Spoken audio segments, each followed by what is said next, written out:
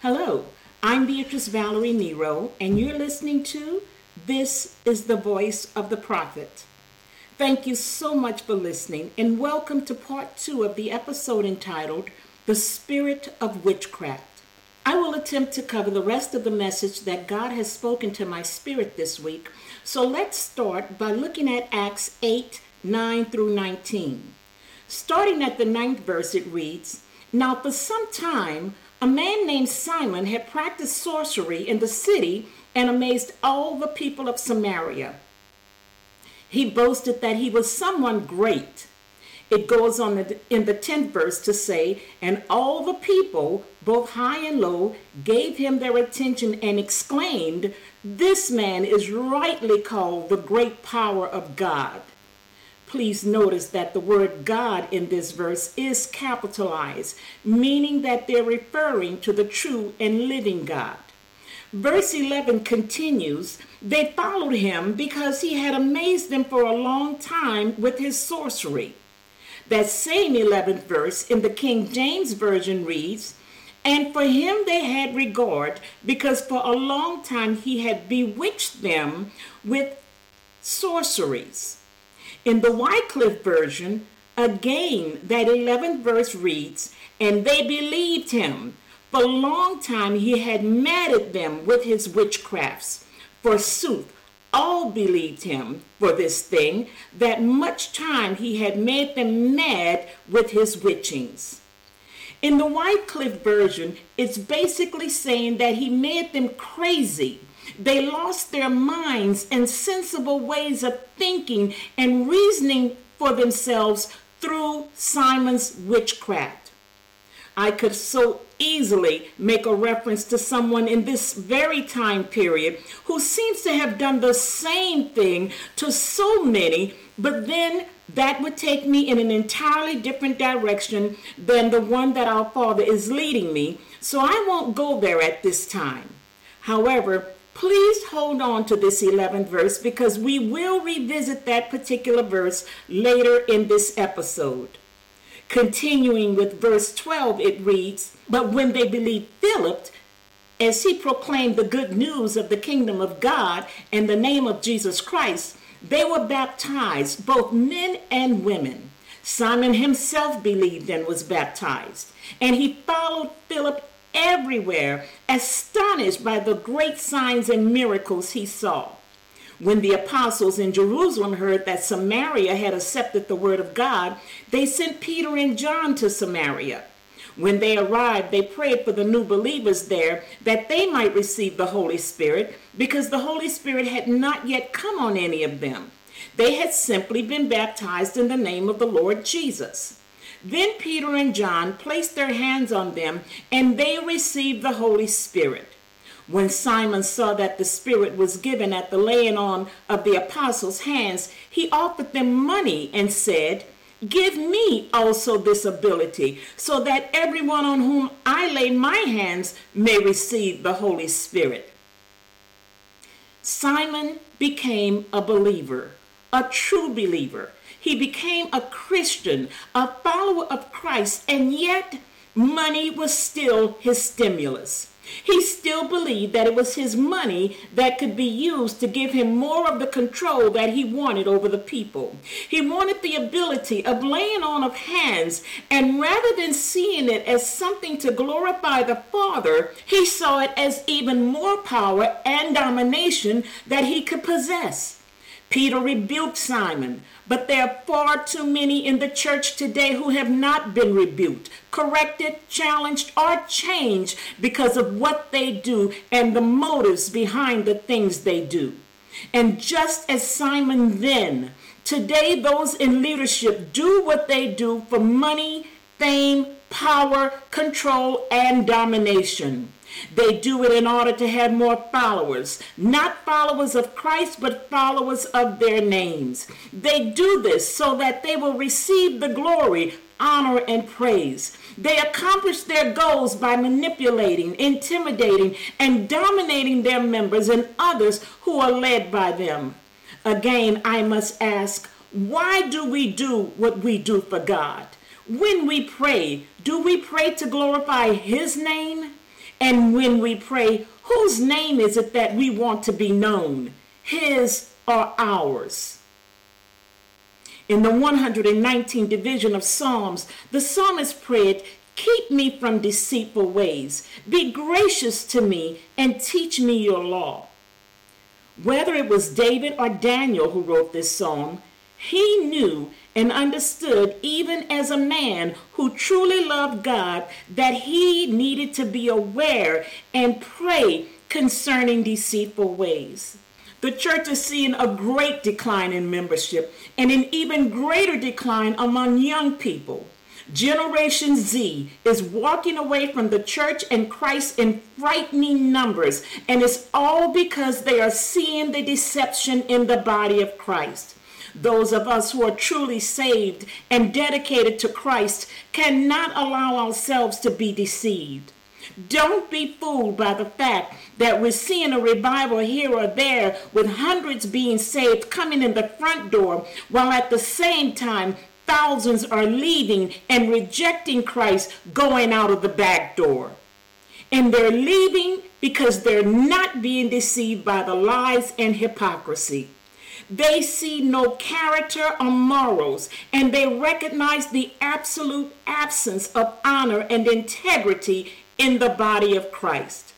Again, in the same Psalms, at the 36th verse, it reads, "Turn my heart toward your statutes and not toward selfish gain." Too many, far too many, have allowed their hearts to be turned toward selfish gain. The psalmist knew it then, but we ignore it now. What are our motives? Are they truly to glorify the Father?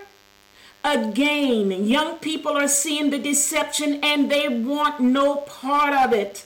Young black people are learning our true history. They're reading and knowing as to how the Bible was used, not with the intent of saving the souls of the slaves, but to manipulate them into obeying their masters.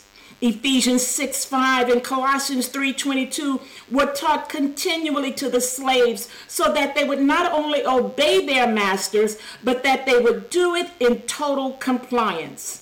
Now young black people everywhere are rejecting the Bible and looking at it with disdain. Too many are turning to Islam and Muhammad, to the black Jews as opposed to the Bible and Christ. Young people, white and non-white, are looking at the hearts and spirits of their pastors. They're seeing and discerning the deception. They're seeing pastors fall in adultery, but still preaching every Sunday. They're seeing pastors being caught stealing from the congregations and yet still demanding the tithe. They see the hatred, racism, and division coming from the pulpits and members of the congregation, but still hearing that God loves us all. These young people are hearing and seeing these deceptions, and they want no part of it. And it's all because of the witchcraft, the manipulation, intimidation, and domination that's used for the gains of man. Again, remember that according to the Strong's Concordance, witchcraft is defined and explained as deceptions and seductions, not spells and incantations. Manipulation, intimidation, and domination are the three things used to deceive and seduce the people of God. Because some, not all, but some pastors saw the pulpit and utilized it as a means to get money. Many didn't start out that way, but later they fell into the trap. And rather than seeking God for deliverance, they embraced it. They went after their own desires and selfish gain. Again, the 119th division of Psalm, at the 36th verse, when the psalmist said selfish gain, he was speaking of covetousness, profit, unjust and dishonest earnings. Money for our own greed and covetousness cannot be the purpose and motives for which we pray to the Father. It cannot be why we evangelize, preach, and teach the Word of God. Does this mean that we should not ask God for the finances that we need? Of course not. However, as stated earlier, in whatever we ask the Father, we must search our motives and ultimately desire that only which will glorify his name. And we must also remember that we cannot ask the Father for what we don't give him. Don't ask for money if we're not giving him money. And don't ask to see his glory if we're not giving him his glory.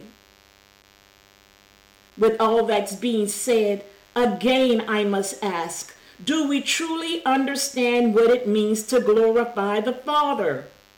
As stated in part 1 of this title, I had never heard a sermon preached, a lesson taught, or even a message in tongues that was given as something supposedly from God as to what it truly means to give God glory or to glorify his name. Yes, there were thousands of songs that sang about it, but never truly defined it.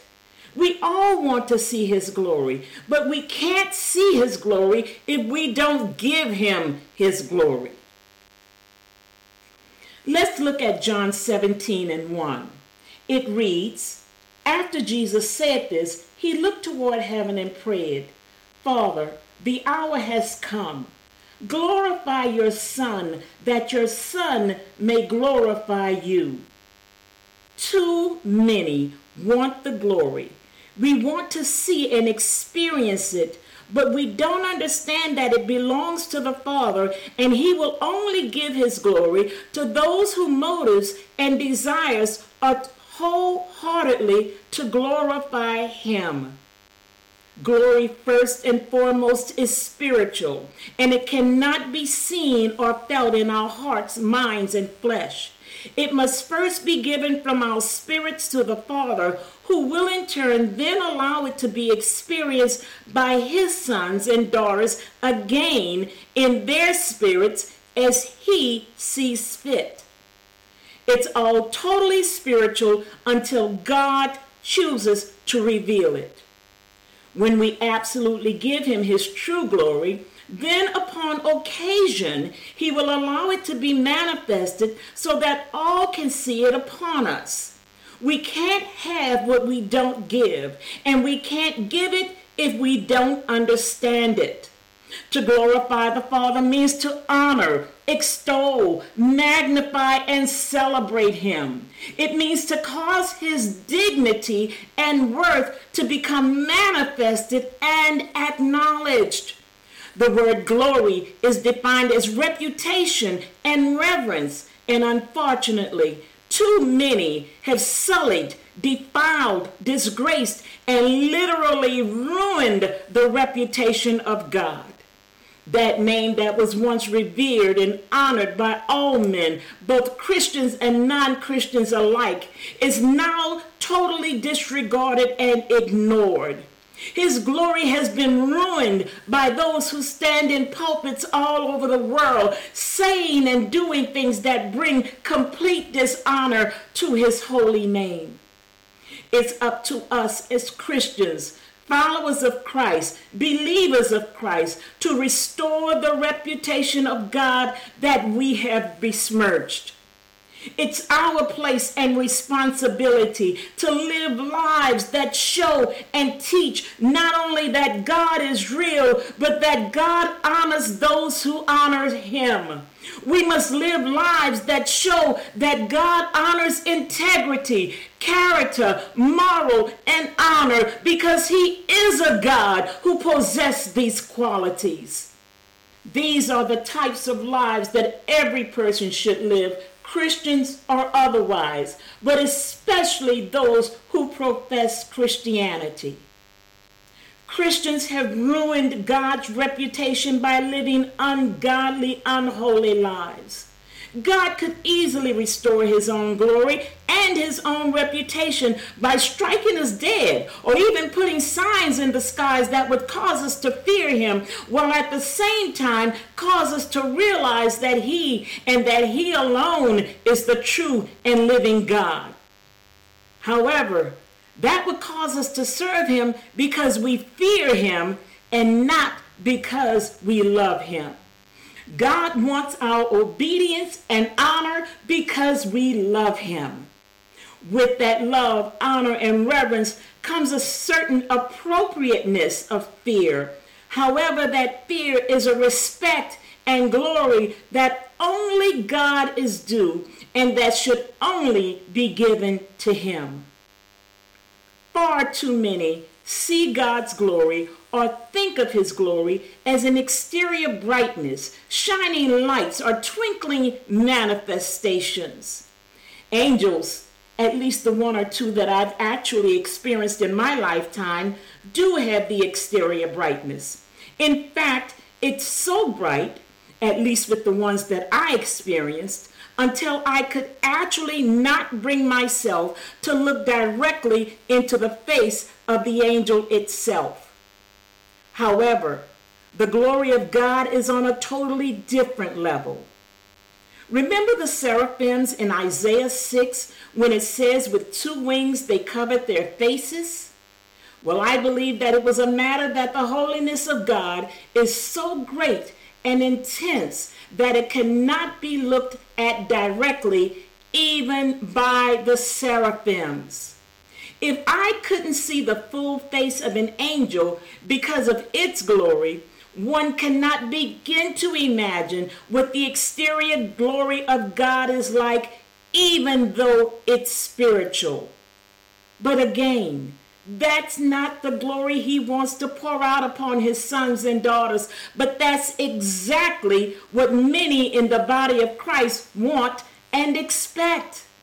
Neither was that the kind that Jesus asked for when he prayed in John 17.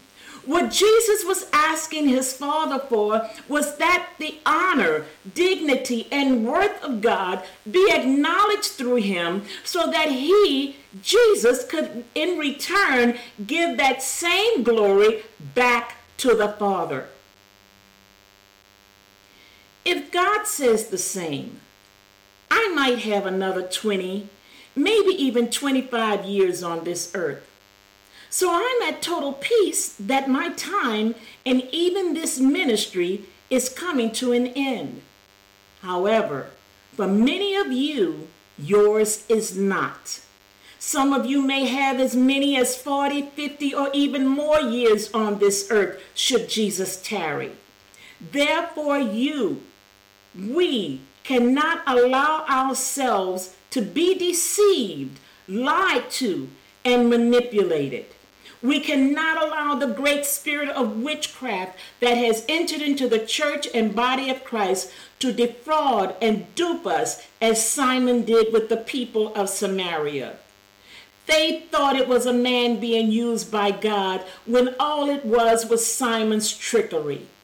We must seek our Father's face for his glory to be revealed, and not in the sense of seeing rainbows in the sky or angels sitting down with us having conversations over coffee. That foolishness and deceitfulness must stop. If we were still under the law, each and every one of those so-called prophets who prophesied about the last presidential election and who continue to lie in the name of God today would be stoned to death. They'd better all be thanking God for this dispensation of grace. The manipulation and control from the pulpits using the name of God has to end because it is in no way giving glory to the Father. The devastation of God's reputation must end. We must ask the Father as to how he wants his glory revealed and ask him what it is that we must do to glorify his name. No matter what we think or feel, if it's not our Father's will, then it will not glorify him. Remember, Proverbs 16:25 tells us that there's a way that appears to be right, but in the end, it leads to death. Therefore, not our way, but God's way and God's will, that's the right way. Those of the fivefold ministry who have been duped into the money game didn't all start out that way. Pastors, preachers, teachers, prophets, and evangelists all have bills to pay. They have families to feed and responsibilities. For me, as a prophet, I live by faith. God has taught me to trust Him to minister to His sons and daughters as how to bless me, as opposed to me trying to prophesy my way into their purses. But unfortunately, others have felt that they had to do whatever was necessary in order to bring the finances that they need and want. They saw the tricks and manipulations that worked to cause the people of God to give and use them to exploit the sons and daughters of our Father. But let me say that this practice is not only in the church, but used by politicians, leaders, scam artists, and many others to seduce people, not only into giving money to their causes, but also allowing these witchcraft workers to have powers over their minds and their lives. Politicians and others will use the lies that they know their followers will embrace, even when people sometimes know deep down in their hearts that what they're being told is not true. But yet, the spirit of witchcraft entices them to follow and help to spread these lies so much until they actually begin to believe that these lies are true. And you can call it what you want. False news, fake news, misinformation, charlatans, false prophets, or whatever. But they are all deceptions used by witchcraft to produce manipulations, intimidations, and domination. The deception by witchcraft in the church must stop, but it will only stop when we stop allowing ourselves to be taken in by these lies. Thank you so much for listening to this week's episode of This is the Voice of the Prophet. I ask that each of you would share this podcast with others and always remember that it's available for listening on every podcast server and app. I continue to ask you for your support through your prayers. You can contact me through my email at amiteeagle@charter.net. That's AMITEEAGLE@charter.net, and through the Facebook post or Facebook Messenger. Thank you again for your prayers and support, and may God bless each and every one of you.